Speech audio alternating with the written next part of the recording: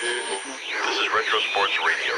Visit RetroSeasons.com for more sports history.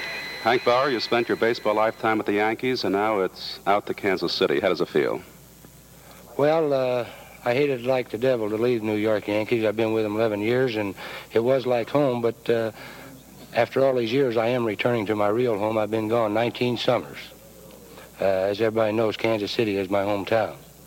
Hank, you had a rough winter, a fire, I believe. What happened out there at home? I wished I knew, Cliff, but I was quail hunting this day, and I drove up to the house about 6:30 in the evening, and all of a sudden I see my house on fire. Luckily, the wife and the 4 children got out all right. Well, that's good news. Hank, let's talk a little about baseball. The New York Yankees, 1960. How do you figure them? Well, you know, when I was playing in New York and winning pennants and World Series, I always said they had to beat the winner, and I'll still maintain that fact. They still got to beat Chicago. I think Cleveland will be tough. I think it'll be about a 4-team race. Chicago, Cleveland, New York, and Detroit. What happened to Kansas City? Well, they're coming.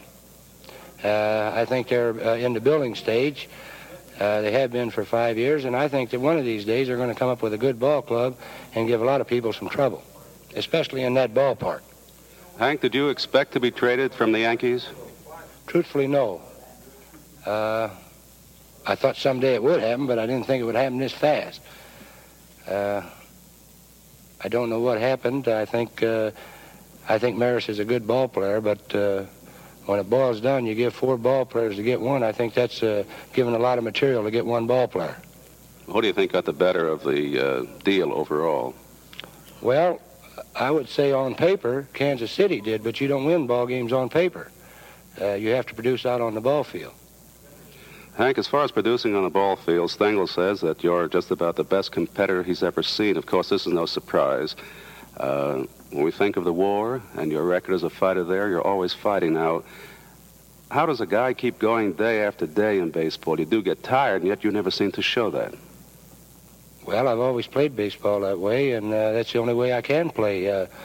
I haven't got some of the finer assets that these other natural ball players has got, so I have to make it up in fight and determination.